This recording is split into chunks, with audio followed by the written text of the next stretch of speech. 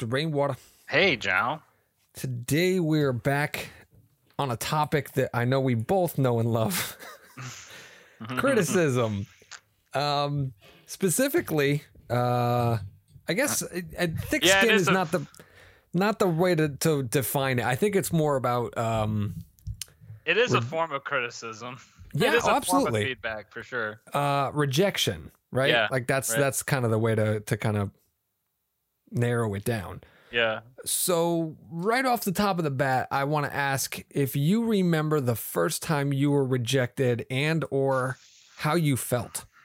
Gosh, I mean, the first thing that I thought of that came to mind when you said that was a manga contest I had entered. It's not really, it's just straight up losing. It's not rejection necessarily, but I guess fair. it's the same thing. And with that, I think I can't quite remember, but I think I had received a letter that I did not place in any way, like I didn't get a placement. I didn't get any kind of honorable mentions or whatever. This was in high school. So okay. At that time, it still meant a lot to me because I think I had the mindset of maybe I can enter into this contest and something will happen and it'll spark a career or whatever, and it obviously didn't go that way because I was not ready. I was not ready to draw comics at all at that time. I had no clue what I was doing, and that was the first step to understanding that I had no clue. It took many, many more steps to get to that point. And I think that's what made it useful, in that moment, because it would require me ultimately sort of coming to confrontation with multiple people saying yeah, you're not ready. I didn't really have that many rejections after that in that regards. I have had rejections in the sense of not hearing back from people that I've sent, stuff to. But you were ghosted. Yeah, or just straight up whatever. Maybe my application or whatever was just thrown into the pile, Mm-hmm. There's I can't remember where I had heard this first, but there's this idea that being told no is being given a direction. So if somebody tells you no, it's okay, well, let's see what's next. Let's see what's around the corner because this wasn't it. This wasn't the road to take. So what about for you, Joe? Well, I want to say I don't know if it's necessarily the first time, but it was definitely when I submitted digits to a bunch of film festivals. And when I say a bunch, I mean 3, and they were Sundance, Slam Dance, and Cannes.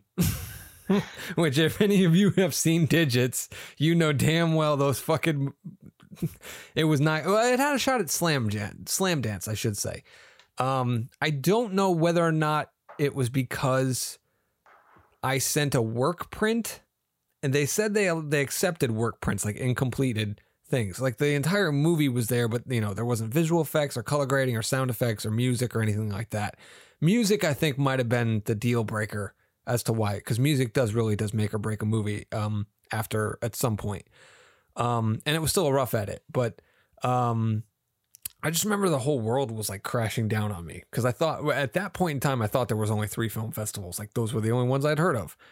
Yeah. And, I felt oh, I didn't even get a nomination or, nobody reached out to me and said, hey, it was good, but, or anything like that. It was just no. And that was kind of defeatist for a little while. It was defeating, I guess you'd say. I was definitely one of those people who internalized it a lot more than I externalized it. I didn't show it a lot. I didn't lash out at any of the festivals or anything like that. Yeah. And then, you kind of get picked back up when the release comes out and you get a standing ovation, right? It's a different story. So when it came back, this is a little bit more on point. This is a little fresher in my memory. When I did Haunted, I think I've talked about this before. I wrote the first draft. I wrote 45 pages in the first night. I just sat down and knocked out 45 pages. No outline, no nothing. I had an idea. I had a general idea of how the story was going to be structured, and boom, just sat down and went. And then I think the next 45-ish pages, the second half of the script, took me another 2 or 3 weeks. And that was at a point in time when I did not reread what I had written. I just said, okay, it's done. It's a masterpiece. Send it out to the internet. And it goes, and I sent it to a couple of dozen film festivals, like screenplay contests. Didn't hear back from one of them. Not a one. Got rejected from every single one. Yeah. And that was the time when I externalized it, where it was, fuck you. What do you know? Da da da da da. And couple, I don't know if it was days or weeks. It was probably weeks, but it wasn't a long time. It was a short while.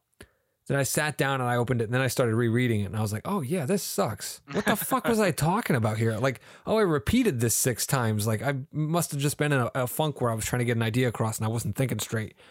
And that's when I really started realizing that not only was rewriting writing, but that if the audience isn't responding to what I'm communicating through the art, it's not that the art is necessarily bad, and it's not that the audience is wrong.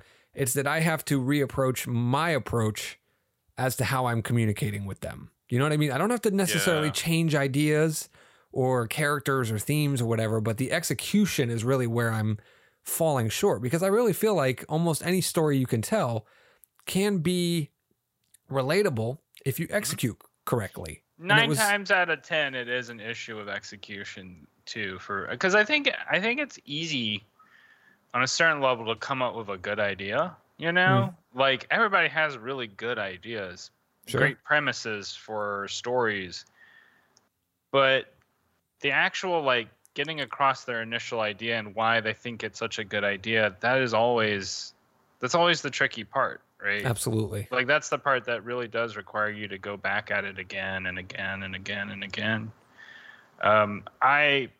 For myself, I look at it as you gotta be willing to make those mistakes, right? And go through that process and to sort of learn to be your own rejecter in a certain sense. You know, like I have a ton of ideas that I reject later on because like, that's not going to work, you know? Yeah. And I've done that too. You know, I'm not a big fan of censorship, but I'm a big fan of self-censorship. So that kind of applies where it's like, you know, sometimes I think, maybe I shouldn't go there. Not on this one. This is, you know, a plucky comedy. I shouldn't get that deep or whatever like that. But in terms of like rejection, it's there's also another side to that coin. So like I did talk about, you know, that humbling experience where I had to look at my own script and go, yeah, this is trash. They were right. On the other hand, sometimes you can perform on all cylinders and really hit the mark. And your audience is a fucking idiot. And they didn't read it. They you know what I mean? They were drunk when they read it and they gave feedback. They just they broke up with their spouse. You know, like they were in the wrong mindset. There's a million different contributors because I had one of them that I submitted to gave me feedback. And so, you know, I know you're familiar with it, but for the sake of our listeners, for story structure, you know, it doesn't matter what story structure you use. Like the first 10 pages is set up and then there's a call to action, right? The hero's call to action, a catalyst. There's a million different names. They all mean the exact same fucking thing. And around the 10-page mark, 10 to 12, 10% into your story, a call to action occurs in which your hero is reluctantly or, you know, willingly goes into the story, right? The first 10% before that is like a snapshot of who they are, where they're at, etc. It's almost immovable that the call to action has to happen that first 10 pages in. And it's got to be, you know, a call to action is pretty cut and dry. A phone call, someone shows up, you know, an email, a letter, which in the case of Haunted was the case that I'm getting to. I had a reader send me back feedback saying that the inciting incident, another fancy word for saying the catalyst or call to action, happened too late in the story. And I was curious at this comment because I was like, that's very interesting. What are they talking about? And I shot an email back. I was like, can you just clarify what you meant about that? And they go, well, she doesn't get until to the haunt, the scary Halloween attraction, till like 20, 25 pages in. And that doesn't feel like it should be happening sooner. Now, that's not a call to action. That is the arrival into Act 2. Literally, the character shows up in a new world, the new haunt, the nightmare attraction, whatever. The call to action, and I kid you not, in Haunted, is a goddamn motherfucking invitation letter shoved in the mailbox. I do not know how a call to action cannot be seen from a letter in a mailbox that literally invites her to that haunt. That is literally clear as day. Like, if you know anything about storytelling and story structure, you can pinpoint that down. And that happens on, I think it was page 10 or 11, very clearly. And it's like, okay, this person clearly does not understand what they're talking about. And I think oftentimes when people are like just starting to get into like writing and whatnot, like they think very literally, you know, in the sense of, okay, well, the call to action literally needs to have the main character there being presented with the situation. Yeah. And so maybe that's just like on their part, like not fully understanding the nuance and subtlety, right, that you can have in that situation. To me, a letter in the mailbox isn't subtle in the slightest bit, but that's something that I struggle with a lot when I'm writing is, are people going to get this, or is it too subtle? Like that's a question that I always, because I'm always trying to subtly embed things because you don't want to beat people over the heads with it, because then it's just annoying. What's subtle in the script might not be subtle at all, right? When it's filmed. And that's the other part of it, right? Because it's like what you imagine in your mind is different from what you see on the screen.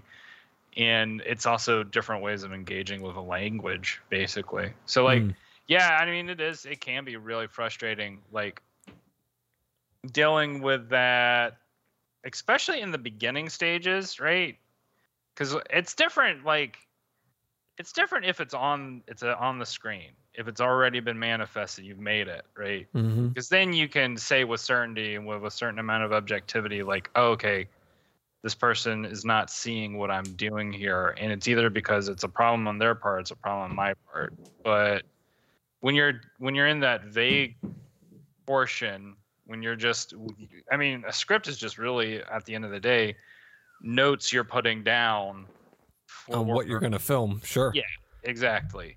And so, you know, if you're the screenwriter and the director, you can be pretty loose with the notes that you keep oftentimes. You just need a way to have a checklist, basically. For the record, though, when I first wrote this, I never intended on directing it. As a matter of fact, I'm not sure if you're aware of this. This is actually going to be an interesting discussion or revelation one way or the other.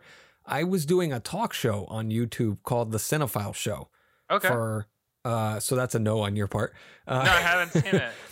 It's because I made all of the videos unlisted, but it was like kind of like The Daily Show, but for movies and TV and stuff like that. And I was doing it for my day job.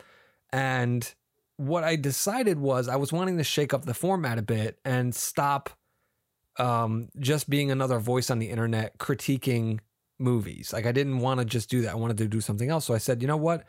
I'm going to every episode, I'm going to demonstrate one aspect of filmmaking, and we're going to go through the process of making a movie. And the idea was, I had this idea about a horror movie. I'll just do that as the test project for the show. And what ended up happening was I fell in love with the script, as all fucking writers do. And it went on from there. But when I wrote it and when I first submitted it to like screenplays and stuff, I was just of the mind of, I'm a screenwriter, period. I'm not the director. I'm not a producer. I'm not doing anything. If anything, I'm going to sell this bad boy, make money, and that would just be the end of it. Because at the time I was writing a Christmas movie that I wanted to do. I was thinking about doing Indom. Like, there was a whole bunch of things. So that attachment wasn't necessarily there for it when I wrote the script. The script was written as, I have to write this as someone's going to read it and see what I want them to see, so they'll do what I want them to do. but I don't have to fucking do it. Like that, you know what I mean? Like that was the Yeah. intention of the Yeah, writer.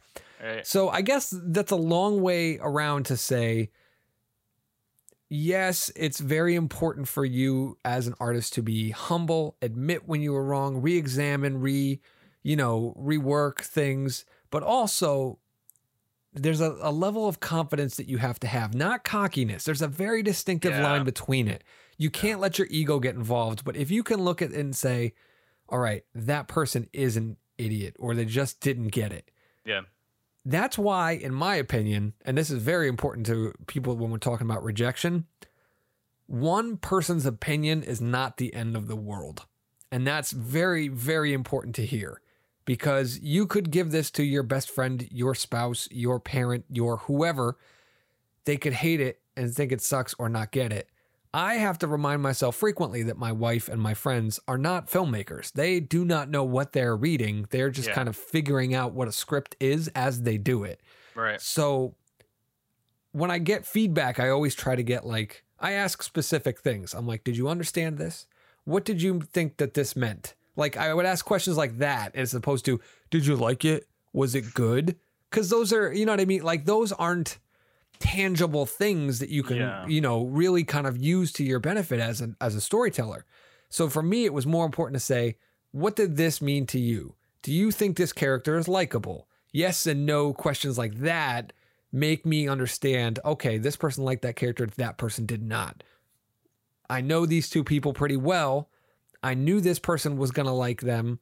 I really thought that person was going to like them, but I know why that person doesn't like them. So let me change two things and then let me let them read it again if they're willing and see if it changes anything. And, you got to play with it like that. But that idea that sometimes people just show things to one person or 3 giant film festivals and then they get rejected and they give up is And that's it. Yeah. that used to be feedback. that used to be me. And I feel like that is a lot of artists. Oh yeah. And I guess what I'm trying to get at here is I think there is a balance, right? More often than not, I think that scale needs to be tipped towards self-examination, humility, and looking at your work and seeing how you can fix it. But I don't think it's right to completely leave out the fact that your audience might be an idiot or just not correctly interpreting the material. Oh, right? I mean, frequently, like as I'm getting to meet new people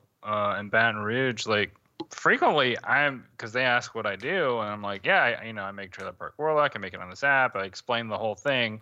Like it's I've done it so many times now where I'm feel like I have a script in my head that I basically play out. Nice. And it's routinely been just a sort of low form of rejection where they're just like, okay, cool. And I'm like, they're not gonna check it out. They don't like, understand what you're saying, and right? you're just another comic book person. Yeah, or the other thing is there's like, well, comic books aren't my thing. I just don't get them. You know what I mean? Yeah. Which at that point, there's no road you're gonna be on where you persuade them, right? Because there are certain media where people just like, I don't get, there are people who just don't get video games, or they don't get certain genres of music, or like, and like I can get not liking certain artists, but like when it comes to music, particularly like not liking certain genres, I'm like, well, have you, there just may not be a certain artist in that genre. Like I used to hate country music for forever. And then I started getting into like honky tonk artists, like older honky tonk artists like Willie Nelson or Waylon Jennings. And like, I was like, oh, okay, they're dudes for me within this field, and it actually expands further than I realize as I start to like observe other artists that are in there, and even modern like country type artists who exist. And I just have to be willing to explore, and I can find stuff that's there that I didn't think, because it's not all like fucking I can't, it's not all Toby My Keith. dog got sick, my pickup truck with sticks, and I got a 6-pack in the corner. Yeah.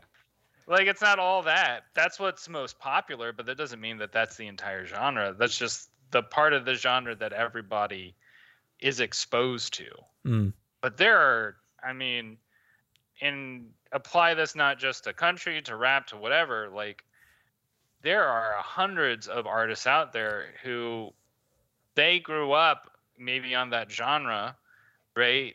And they have particular tastes that maybe mainstream doesn't get or doesn't accept or whatever, but they're out there making their work and they expect to find somebody. It may not be a lot of people, but they expect to find somebody.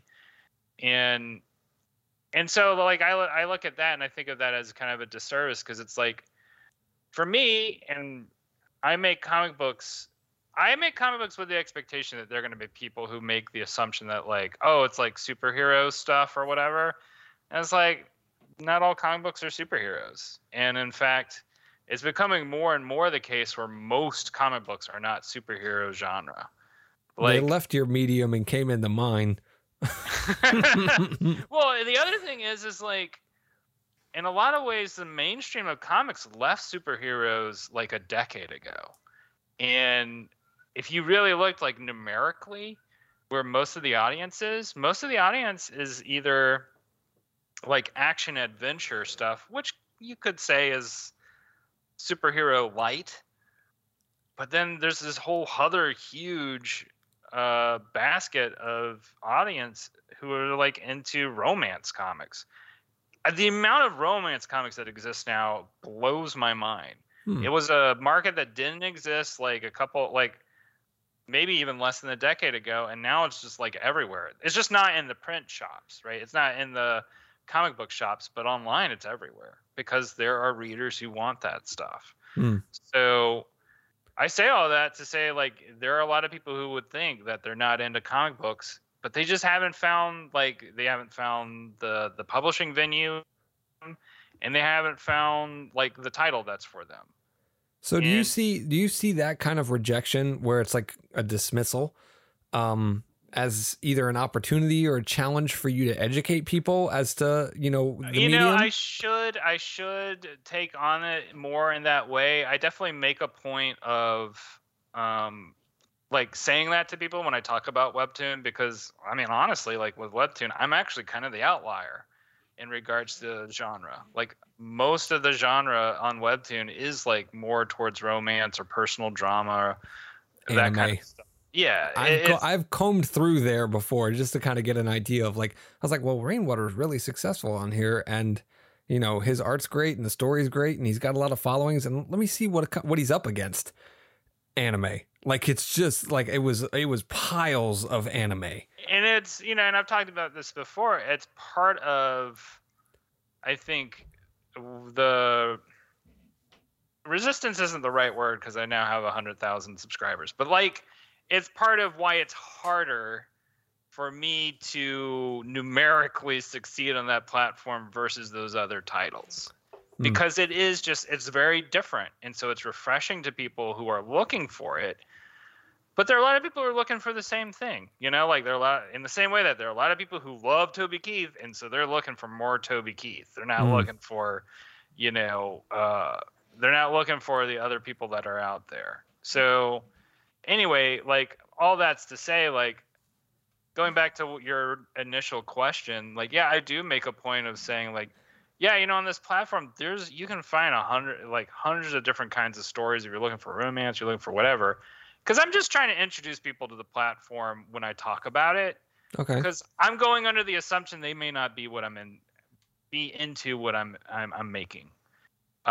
There's an additional aspect of it that I've come to recognize, that a lot of people also don't like super cartoony artwork. There are people who are really into it, but it's like I think it's kind of an acquired taste where it's like, you have to be the kind of person who's you grew up on like Cartoon Network shows at a certain particular time where you're like, oh yeah, I loved Regular Show and Adventure Time. I loved Steven Universe. I loved Midnight Gospel, or like even like Family Guy or stuff like that. But if you weren't into any of that stuff and you're somebody who's like, I explicitly like live action, and I think that drawing comics is like a compromise to live action. So I want to look for people who are going to draw realistically. Okay. Right? That's a particular kind of mindset and a particular kind of audience that you can find plenty of artists who cater in that way. I'm not one of them.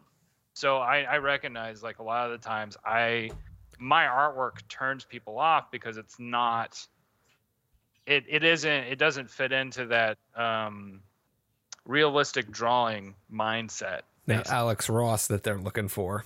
Yeah, or even like Jim Lee or whatever. You know what I mean? Okay. Like, and also I think on another level, because you were talking about like the anime aesthetic. The anime aesthetic is sort of a popular aesthetic right now. Like, it's a trendy aesthetic. And I grew up on a lot of anime stuff, although I grew up on stuff that was also like kind of outside of it too, of what the current trends. Like, I love Dragon Ball Z. Dragon Ball Z is cartoony as shit. Like, it's like unrealistic proportions. Like, the eyes make zero sense. The way Akira Toriyama draws eyes makes zero sense in reality. But it's his style, and I love it. And like, I loved it growing up. It was one of the first things I like wanted to learn to draw in middle school, because I just like was like, how do you draw eyes like that? That's so interesting and weird and different. And you know, and then there are people who are more into just like the more realistic version of anime eye, right? So anyway, like I said, it's trendy, right? And the reason it's trendy is because, for whatever reason, more people find it appealing versus other alternatives. Yeah, I guess I'm in the minority there, because I am too. Because like I look at it and to me, I think like I'm kind of tired of seeing the same thing. I'm fine with seeing those styles. What I'm not fine with is seeing those styles being so ubiquitous, where it's like that's the only thing you see. Yes, that's been my complaint about anime since 2007 when we were in college. You know what I mean? When I remember you and Joker were like trying to get me into like Cowboy Bebop, and Cowboy Bebop's pretty different though. But to me, the way I'm looking at it, like maybe because I'm not an artist that works in that medium a lot, to me it does. Cowboy Bebop looks exactly the same as Dragon Ball Z and Pokemon and Digimon to me. Like, that's like, to me, that's all the same. Like, Spirited Away, same fucking thing. And part of me knows they're not, but they're similar enough that it all looks the same to me. Maybe it's a racist thing, or it's like all Asian art looks the same. Well, no, because what I was gonna say is like, if you I think that there are people who are not used to American comics, who would open up American comics and think the same thing. Like, they wouldn't recognize it as like a Jim Lee style or whatever, but they would open up and be like, this all looks like the same shit. Like, did they get the same exact artist to do all of these books? Because you have house styles a lot of the time, you know, with Marvel and DC type, or even Image, like Image Comics and Dark Horse. Well, not so much Dark Horse, but Image Comics tries to pride itself on being like, you know, we have all these independent artists who are expressing themselves and stuff. They still have house styles in a lot of ways, or they curate the people that they're bringing in to have a style that's going to appeal to who they think is their returning audience. And that's usually why that happens, right? Yeah. Because they want to retain their audience as much as possible, so they're going to do the things that they know will better ensure their audience returning. And I find it fucking annoying, because I want to see unique expression, individual expression. I don't want to see somebody feel coerced basically into like adopting a style that they don't like or don't want to draw. Like, I don't want to fucking draw that particular anime style. It's just not interesting to me. I'm fine with it from a visual standpoint, taking it in, but it doesn't appeal to me as a way to draw, basically. See, I'm that way when it comes to things like color grading, when it comes to filmmaking, because the orange and teal thing is like a big thing for everybody. Everybody wants that orange and teal.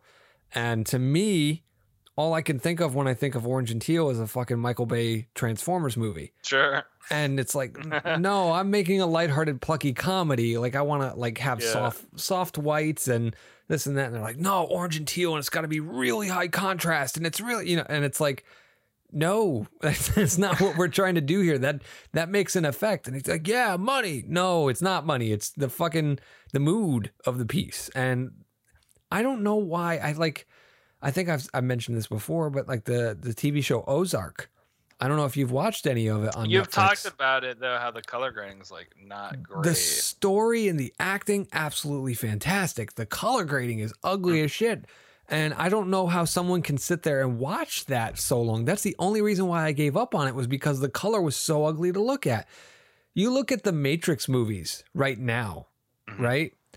Ugly as hell. That green and black, right? It's very, In 1998, 99, whenever it came out, that was fresh. That was fresh. I would also argue that it's thematically like appropriate. Yes. Like, oh yeah. I think the fact that it looks gross actually works towards the effect that the story is trying to give.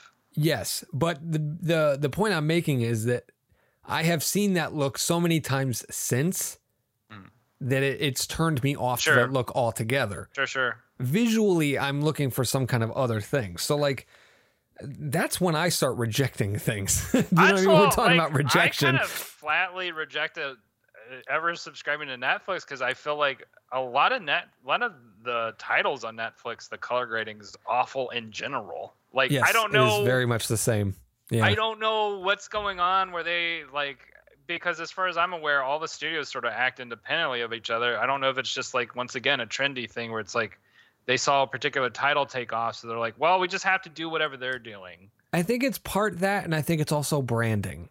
Where if you're watching something and you don't know, like if you're at a friend's house and they throw something on you, that you like instinctively know this is a Netflix show. Cause like, you know what I mean? Like, I don't know how I know, like that's how people would quantify it. I don't know how I know, but that's a Netflix show. Me, I can tell you it's the fucking color grading. It's literally that, like they might just have a stock color grade and they say, this is what we're using. Cause before we went on the air right now, that's literally what I was doing. I was playing around in my editing software and finding a color grade for some of my drone shots. And not gonna lie, if I find one that I like, I probably will reuse it when I'm doing stuff because I am trying to brand it. But at the same time, I do have the forethought where it's like, yes, I want to color grade this so it looks like something that's a Jow film. But on the flip side, I also have that mentality where it's like, yeah, that's not working for this. Yeah. And that's got to come first. You know what I mean? Like the logo comes at the end of the beginning and the end of the movie. People will know it's a Jow film. I don't need to worry about the color grading subconsciously embedding it into them. Right. So I reject that kind of stuff. On the topic of rejection, I'm very curious because as you mentioned, insert sound effect of cheers and a cork popping and stuff. You broke 100,000 subscribers on your webtoon. I'm curious to know from you, because you talked about how you pitch it to people and you could just tell that they're not interested. They reject the idea or whatever.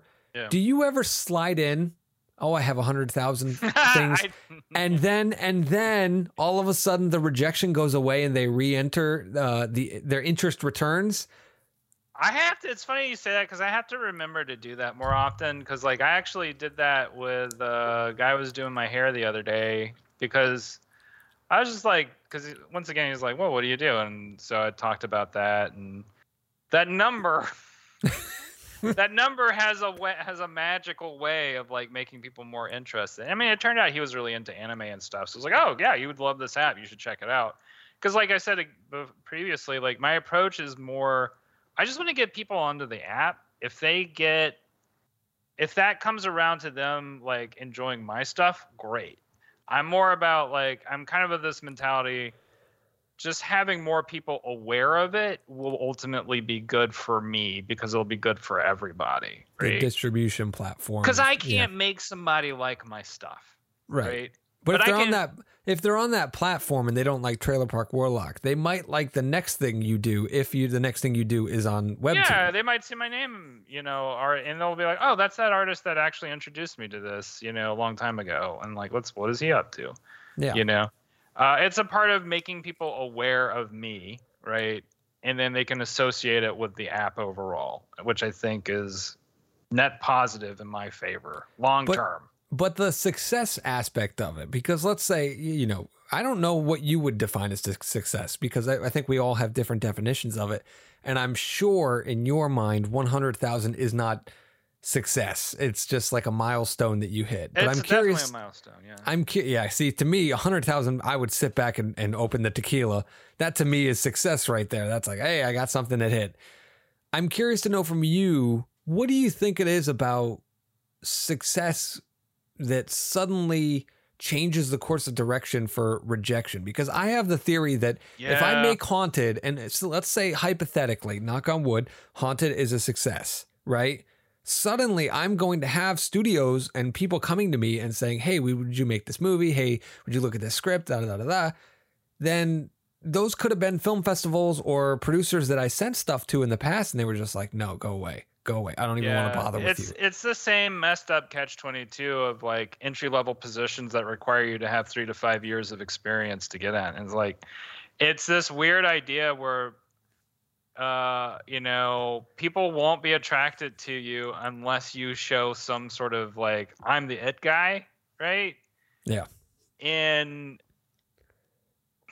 that's really unfortunate to me because and this is my attitude towards things. I'm interested in good things. I don't care from where the artist came from. I don't really, the fame aspect of it, particularly the fame aspect of it, is extremely irrelevant to me.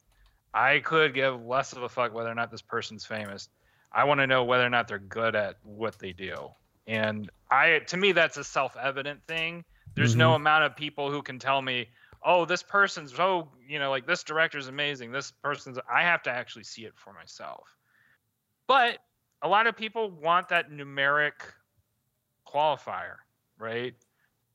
Like saying like, oh, I have 100,000 subscribers becomes this numeric qualifier suddenly where somebody in their head begins to imagine, oh, wow, there's 100,000 people who read this person's comic. That must mean it's something. Or it's worth my time because other people have found it worthwhile.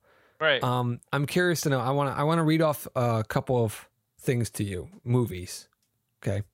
And I want to ask if you have seen them or are even aware of them. The Last Gun. No, I'm not aware of it. Fighter Squad. Not aware of it. Escape to Nowhere. That sounds familiar, but no, I'm not aware of it. Firelight. No, not aware of it. An episode of a TV series called Marcus Welby, MD, The Devil Gesture. No, not aware of it. The Name of the Game TV series. Not aware of it. The Psychiatrist from 1971. Not aware of it. Owen Marshall, Counselor at Law. It's a TV series. Not aware of it. A TV movie called Something Evil. No, not aware of it. TV movie called Savage. Nope, not aware of it. All right. A theatrical movie called 1941. I think I've seen... Oh, is this Steven Spielberg? Yes, it is. Yeah, I've actually seen that movie. It's not very good. Okay. These are all Steven Spielberg things. And those are all things that he made before Jaws. Before Jaws. Close Encounters and Indiana Jones. That's actually a really interesting... That in itself is its own interesting point because it's like... Basically, Steven Spielberg did... How much stuff did he do before he actually got some hits, right? Right. But here's the thing. We're talking about Jaws. Okay, so I'm guessing you probably heard of Sugarland Express. I haven't actually. No. Oh, okay. Close Encounters of the Third Kind. Right. Yep. Jaws, Indiana Jones, E.T., Twilight Zone the movie, Indiana Jones 2. Didn't he also do that movie about like the 18-wheeler? Like what was it? Like Maximum Overdrive or something? Duel. That's what it was. Duel is a fantastic movie. I own that movie on Blu-ray. As a matter of fact, I might end up watching that tonight. It's a very good June kickoff movie. Cool. But you got all these movies, Twilight Zone the movie, Temple of Doom. Yeah. Amazing Stories TV show, The Color Purple, Empire of the Sun, Yeah. Indiana Jones and the Last Crusade, right? Yep. Now, right after Indiana Jones and the Last Crusade, have you heard of Steven Spielberg, a movie called Always? No. How about The Visionary? No. I haven't either. And these are movies that came out right after Indiana Jones, Empire of the Sun, Color Purple, Temple of Doom, E.T., 1941, Jaws, like it's after those. Yeah. Never even heard of these movies. And then he picks back up with Hook, Jurassic Park, Schindler's List, Lost World, Amistad, Saving Private Ryan. 90s were good to him. Yes. Then there was one called The Unfinished Journey. Never heard of I it. never heard of it. Then we jump back to AI, Artificial Intelligence, Yeah. Minority Report, Catch Me If You Can, The Terminal, War of the Worlds, Munich, Kingdom of the Crystal Skull. Right. Then we go backwards again. A Timeless Call, a documentary short. Never heard of Nope. it. The Adventures of Tintin. I feel like I've heard of it, but Yeah. I don't. That movie's not very good. Okay. War Horse, I'm aware of. Lincoln, Bridge of Spies, The BFG, The Post, Ready Player One, West Side Story. So it's just interesting to me that in the midst of this, and this is the lesson I'm trying to impart on our listeners, is before he was Steven Spielberg, right? Before Duel, Yeah. there was so many of his things that nobody had ever heard of. Yeah. Audience, you could say theoretically that audiences rejected them. And then even after he's stringing up hit after hit after hit, he might tank a couple things that nobody has Oh, ever yeah. heard of. And it's like the audience rejected him or a studio rejected him and he didn't get distribution found for out- it. I found out the other day that like in the 90s, between like basically David Bowie did a stint. I think he did a stint in Berlin, Germany, just like making some experimental albums, and then he made some hits. And then in the 90s, he did like this pre-grunge band called Tin Machine. Hmm. Never fucking heard of it. Like, this is the first time I'd even heard about this band that he had formed. In like, apparently his audience hated it, and then he went back to like doing greatest hits type stuff, right? Yeah. And that happens all the time. I feel like it's. I imagine for Bowie, he wanted to do that to actually get away from the pressure of like making the next big hit. Like, I'm just gonna make some trash for a little bit. Like, Yeah. I think that there has to be some aspect of like liberation that comes from, you know what, I'm just gonna make some trash for a second and like step away from like the pressure of being like the it guy.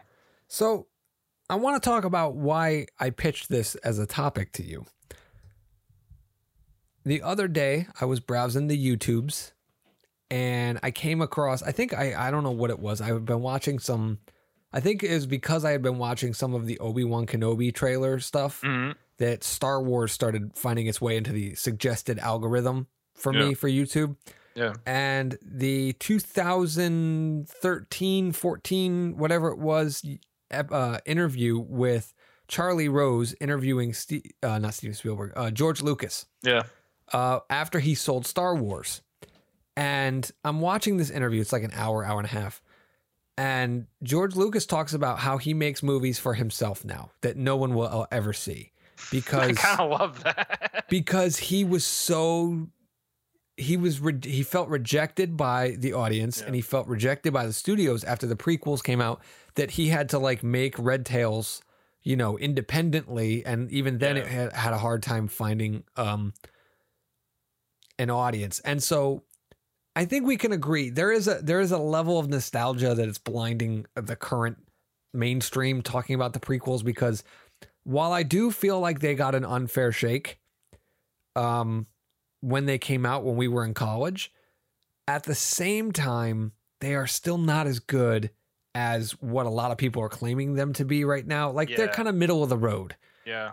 The point being, though, George Lucas seems as a very egotistical person where he would not listen to the rejection and pivot. You know what I'm saying? Yeah. So it's like one of those dangerous things where I think it's the biggest challenge, even bigger than like writer's block or anything, you know what I mean? Like funding or anything that you can come at, is that understanding of your audience and why they're reacting the way they are, whether it's in favor or in rejection of your work, whether the audience is, investors or studio or distribution or just the audience in general.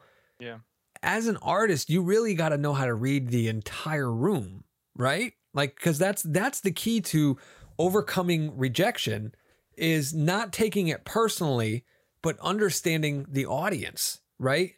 Yeah. Isn't that really what rejection is all about? It's a miscommunication between the artist and the audience, or the intended audience, I should say. I don't want to say general audiences, but like I keep saying audiences, but I mean like whoever it is, like an investor or distribution or whatever it also may be. Depends on how important that relationship is between you and that audience, right? Like, I guess on a certain level, it's very important because it's money, right? Yeah. Like, that's what George Lucas can make his own films now because he has boatloads of cash to do it. And that's literally what he said. Is like, he's like, I don't want to make theatrical movies. I want to make tone poems. I don't know exactly what he means by that. I would love to see what that is. I think it's a lot more like THX or American Graffiti, where it's just like a very, visual.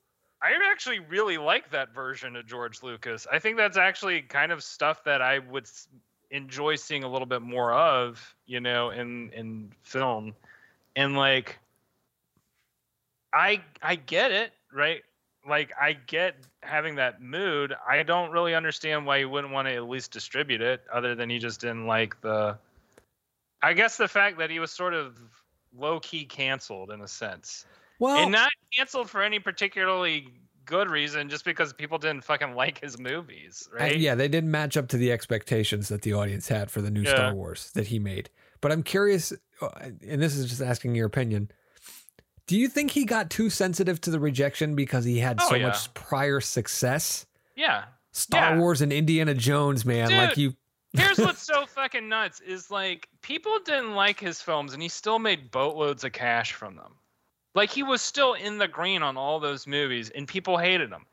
Like, how much did they really hate those movies then? You know what I mean? Like, if you're able to make the artist that successful, even when they're not doing what you think is a good job, like, where's the problem? I'd love to be able to make total garbage and be rich. Like, there's not a problem with that in my mind, because the problem becomes when I don't like, is there actually, I don't know. Like, there's not really, it's like, what if Neil Breen, right? And those movies are not bad on the level that Neil Breen movies are bad.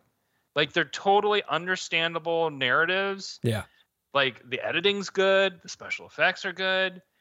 They're just not exactly what audiences want it. And on a certain level, I kind of put that on the audience. You know what I mean? Because, like, what would have actually met your expectations?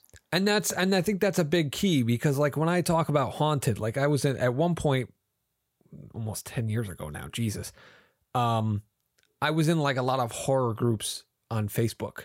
Mm-hmm. And I was trying to kind of crowdsource funding for Haunted, and I was like pitching it or whatever. And if you know anything about me, I like horror movies. I don't like gory horror movies. Like, to me, that's not necessarily horror. It's uncomfortable. I don't like watching it. It just physically upsets me. And I guess you could call that horror, but there are people who drool and salivate for gore. Like, they just want to see your skull get ripped open from the top of your jaw, back down your spine ripped out through your back. And they want to see stuff like that, like very effects heavy stuff. Haunted is not that. It is not that in the slightest bit. So what I ran into was a lot of gore hounds who wanted that. And when they read my pitch and I was like talking about it and showing like, concept art or whatever it may be, they were like, oh, how much blood are you going to get? And I'm like, there probably won't be very much blood in this movie. Yeah. What the fuck, man? Well, you got to have blood. Like, and that was kind of an eye opener for me, because I was being rejected, right? I was getting all these fucking awards for screenwriting this script. Yeah. And then I was getting rejected by people in the audience, and I was like, why I guess they don't get it. And the truth was, wasn't that they didn't get it. They didn't want it. And I had to understand that there are certain types of people that want certain things. And that's important. Sure. That's where marketing comes in. Yeah. Like, presenting correctly and managing expectations plays a big part in rejection or acceptance. That's the thing, is like going back to George Lucas, it's almost like his initial success set him up for the later quote unquote failure, if you want to call that failure. It's a very, very interesting definition of failure in my mind. You know what I mean? Where you successfully release all your movies, make money off of them, even though the audience is upset with you, and then sell your license for like billions of dollars. Like, that is a very curious definition of failure. I am just saying right here, look, George Lucas, if you want to release your tone poems to the movie theaters, I'm going to show up. I'm going to see them. I want to support fucking independent artists. Like, I don't care the fact that you sold out like Star Wars for billions of dollars so you could do this. That's awesome. I'm jealous. I wish I could have billions of dollars to make fucking tone poems to like make people hate, because I don't give a fuck about whether or not you hate the work. I'm interested in making the work. And I think that's ultimately the attitude artists need to have. I think that in reality, when you get down to it, like, you're going to die one day. And all of us are going to die. I'm just remembering some things. But anyway. Okay. Sorry, I got kind of off track. But you're going to die one day. And like, you need to make shit. Like, if you're an artist, you need to make shit. You don't need to get hung up about whether or not somebody's going to like your work, because they might love it right now and they may hate it 100 years from now. Or vice versa. So it's all irrelevant. It's all like, whether or not people like what you're making is irrelevant. What is relevant is, are you improving as an artist? Like, and you can get feedback about that from an audience, right? But you have to be the person to determine whether or not you're improving ultimately. You're the person who has to have a self-evident approval process in which you look at something and say, yes, this is better than something I've done previously. I've had a lot of conversations with other artists who cannot figure out whether or not they're improving, and it drives me nuts. Like, you're the one who's making it. If you cannot figure that out, nobody else is going to help you. Like, nobody else. Like, if you're looking for some rando to show up and, you know, have their, you know, type out their comment or whatever, that's going to be like, this changed my life, blah, blah, blah. That hit of dopamine will feel good that week, but it's going to be gone. Oh, yeah. It is ultimately, if that is your way of approaching whether or not you're a good artist, you're just a drug addict. That's it. Like, you're just a drug addict. Like, you're addicted to your own dopamine release, and you're going to run out of that drug eventually. You need to get addicted to the feeling of, I fucking made something and I want to make something else. The process. Yeah. The process is really ultimately all that fucking matters. And it's something that for me has been, I've been thinking about and like getting sort of hooked on more and more as I go on, because people want to be artists less for the adulation and more, well, I mean, there are people who do it for the adulation, but like, and more because the process itself is what brings them in. And for me, the process is what brings me in. If I stop liking the process, I'm done. I'm out. Like, there's no other reason to do it. Yeah. I'll go. You summed it up so perfectly that I don't even feel like I can comment any further, but it is like a drug. The fame, the likes, the money, the whatever, the attention. And that to me is something that I have struggled with, because I do get addicted to that. And it's just like a drug. You're absolutely right. And it's that social media drug that everybody's on. But instead of it just being, you know, oh, do I look sexy in my swimsuit or whatever? My thing is always, and I say this as the guy who posted orange spaghetti tonight, like, I like creating that food. I like tasting things, but then I also like posting it and seeing how it resonates with people. Granted, I enjoyed making orange spaghetti this afternoon. I enjoyed eating orange spaghetti tonight. Yeah. And I don't think, I was checking my phone before we went on, I don't think it got a whole lot of likes. I don't think a lot of people were like, oh, that's really weird and interesting and fun. That's not going to discourage me from cooking it again. You know what I mean? And no, that's like ultimately the dopamine is the icing on top of the cake. Mm. But you need to make a fucking cake first and stop like sticking your spoon into the buttercream frosting cake. Like that's disgusting. Yeah, like, stop it. Like that's not my disgusting. attitude, It's delicious, but but no, you're absolutely right. Because I remember when Digits came out, I got an email from a guy and he said he was going through a thing with his family or whatever, and that for 2 hours we distracted him from it, and he was so grateful. He sent me this big email, and like that was what healed my rejection from all the film festivals, believe it or not, was that one validation that one guy liked it. Never mind the standing ovation at the movie theater and everybody happy and said, oh wow, you actually made a movie, I didn't know you could do that, like all that kind of shit. Yeah, that boosted my ego. But that one comment from that guy was like, that's what kind of that was a Band-Aid. That was antiseptic that went over the wound that came from those rejections. And so I do think that on some point, some of that validation is necessary, because I watch Digits now sparingly, and I will watch it and go, this is actually a good movie. And it's interesting to me that I said it to myself like that. I say, this is actually a good movie. Yeah. Like it surprised me that I did it. And then I think about it, and I don't talk to anybody that was in that fucking movie anymore. Literally no one. I think Buddy is the only person, and he has a cameo for like 2 seconds. No one else in that film do I ever talk to anymore. And for reasons that are usually pretty bad. Like I pretty much burned every bridge with all those actors and the crew and all that stuff. But I still look back on that and think, man, that was one of the best times in my life. I love being on set. I love the process of making it. I remember working on that script. I remember editing the movie and getting excited, watching it come together. Like that high, those highs in retrospect were better than the highs of the standing ovation and selling out the Blu-rays and you know what I mean? Like all that kind of stuff. Yeah, that stuff was fleeting, but I don't look back on those emotions. I can't even feel the feelings that I got when I sold out the theater. Like, I don't remember what that feeling was, but I remember being on set and going, this is fucking great. Look at, they got the shot. Oh, they said it just the way I want. Like that high was so good. Yeah. That was the good dopamine. Yeah. And I think as an artist, like to me, as an artist, I want to be in a place where years from now, somebody brings up something that I worked on and I'm like, oh, I forgot I even made that.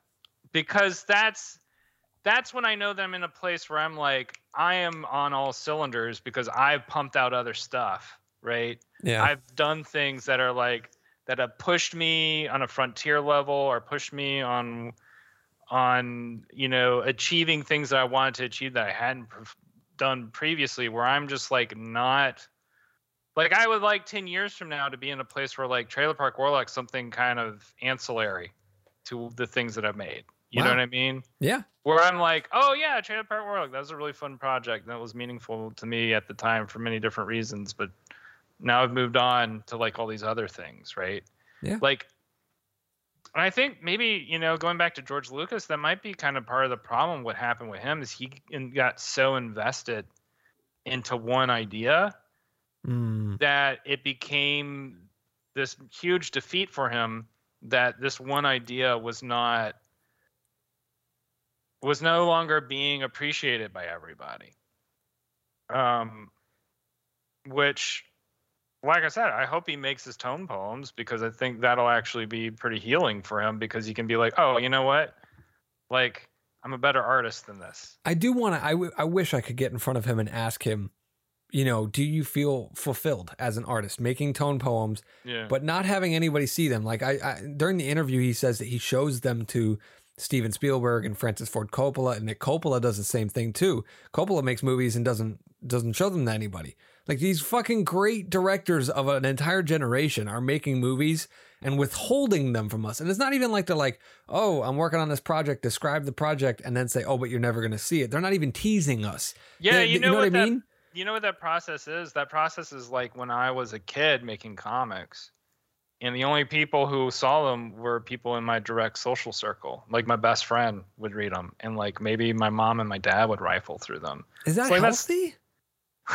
As an artist, not even as a person, but as an artist, is that really healthy though? Think about it. Like we talked about exercising as an artist. I don't know if that's healthy. I think it's potentially healthy as a child, because it puts you in a place where you're not concerned about the adulation stuff. You just want to make sure that you're not alone, right? In acknowledging its existence. Now, when you're like, a multi-million-dollar director professional, it seems a little bit amateurish to me. It seems like an amateurish attitude, because I think, like I said, there are people like me who would love to see what you've been working on, whether or not it's good.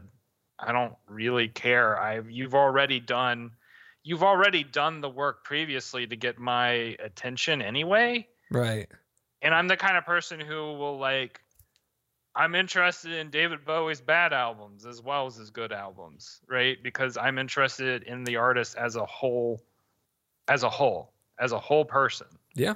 And I think if you just, for me, it's like just cherry picking an artist on only their good moments is doing them a disservice to a certain extent, and doing a disservice to your image of them in your mind, because you're ignoring and rejecting like the whole process of being an artist, which is sometimes you make shit. Sometimes you just make a bad title. Sometimes you make a bad song. Sometimes it's just like that movie just didn't work out the way you want it to work out. Like I remember The Adventures of Tintin, because it was touted as this big state-of-the-art motion capture 3D movie. Yeah. And a lot of marketing promotional pressure was put on it. And me and my friend went to go see it, and we both had high expectations for it, because like the Tintin comics are in a lot of ways, they're not particularly good to read, but they're formational in regards to sequential art and have inspired a lot of comic book artists. So we're like, okay, let's see what happens. And we were both watching it. It was just like sound and fury resulting in nothing. Like nothing was really happened in that fucking movie. Like it was just kind of dumb. Yeah, but I'm looking at the trailer right now. I could kind of tell that's where it went.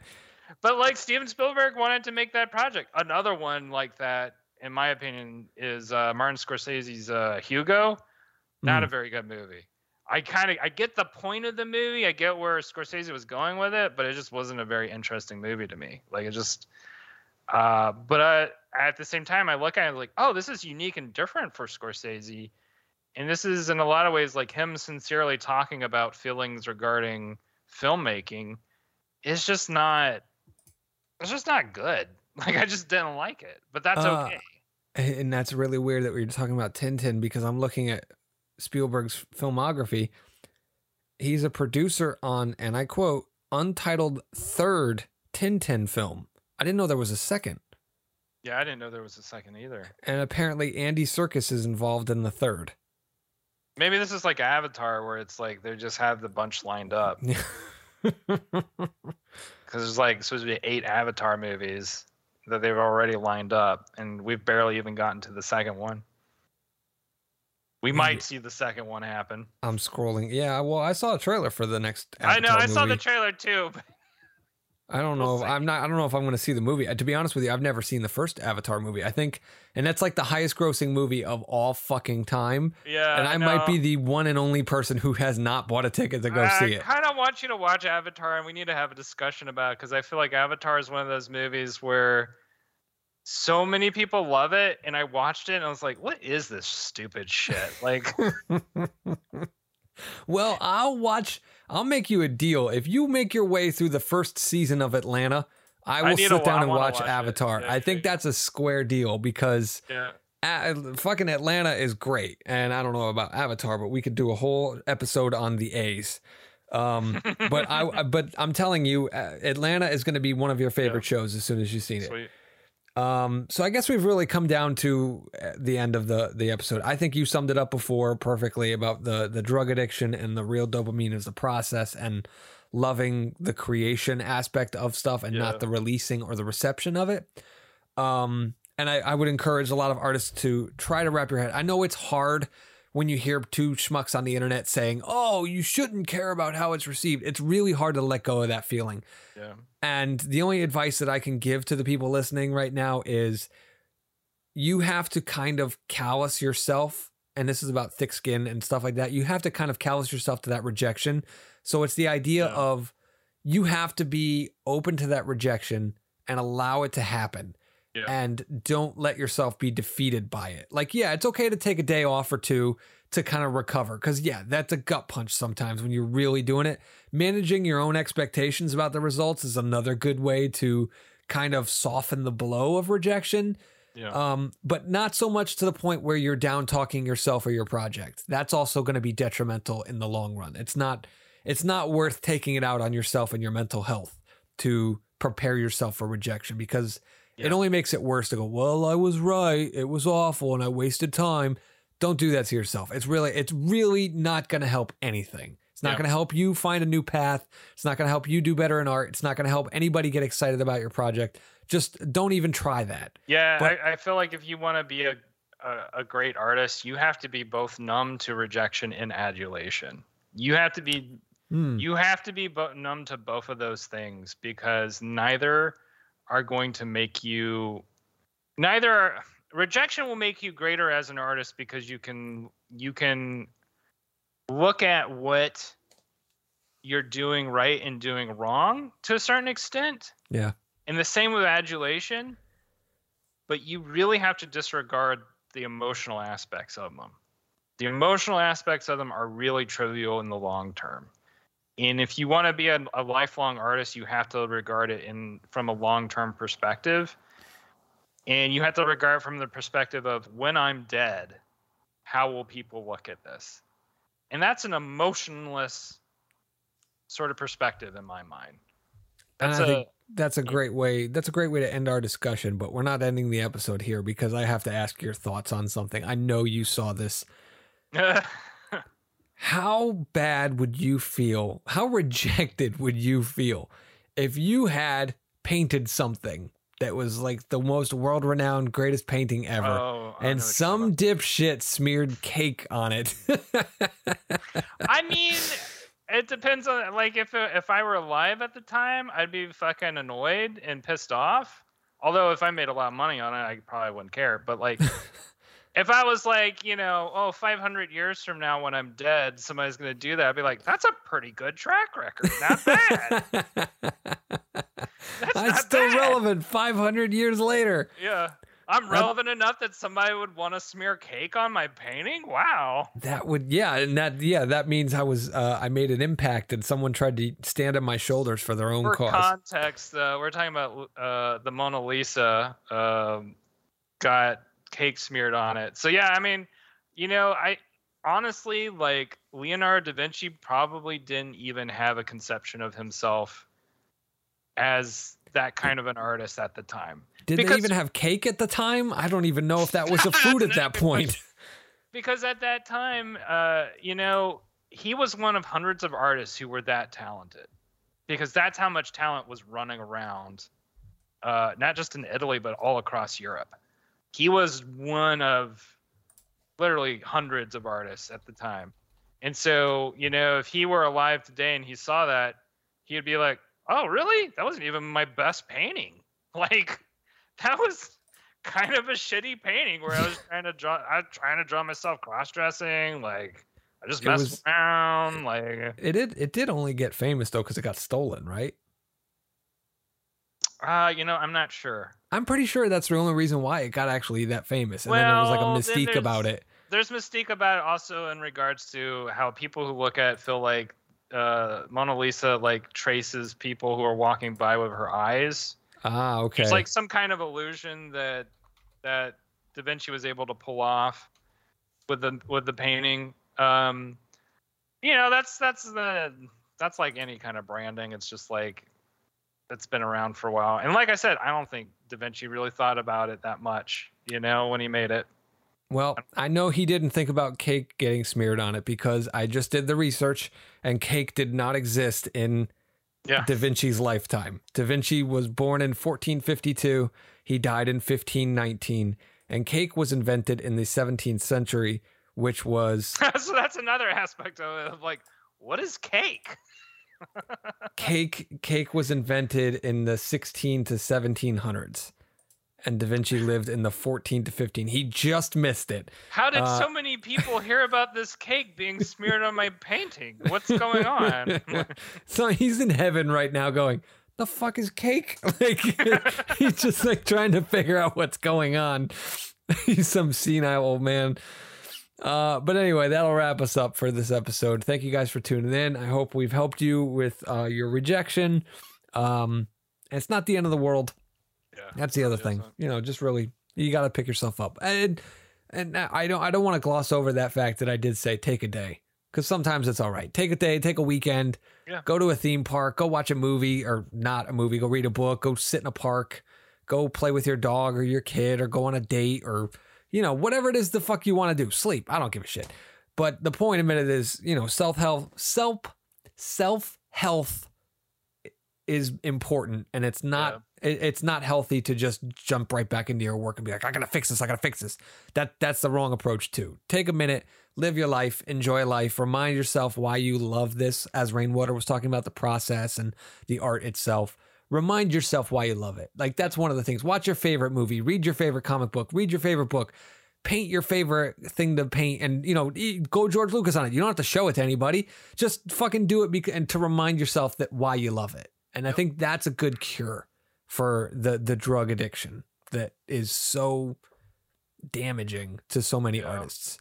And that would be my takeaway. Rainwater, if you got anything to say it now. Otherwise, we're saying good night. I've said it.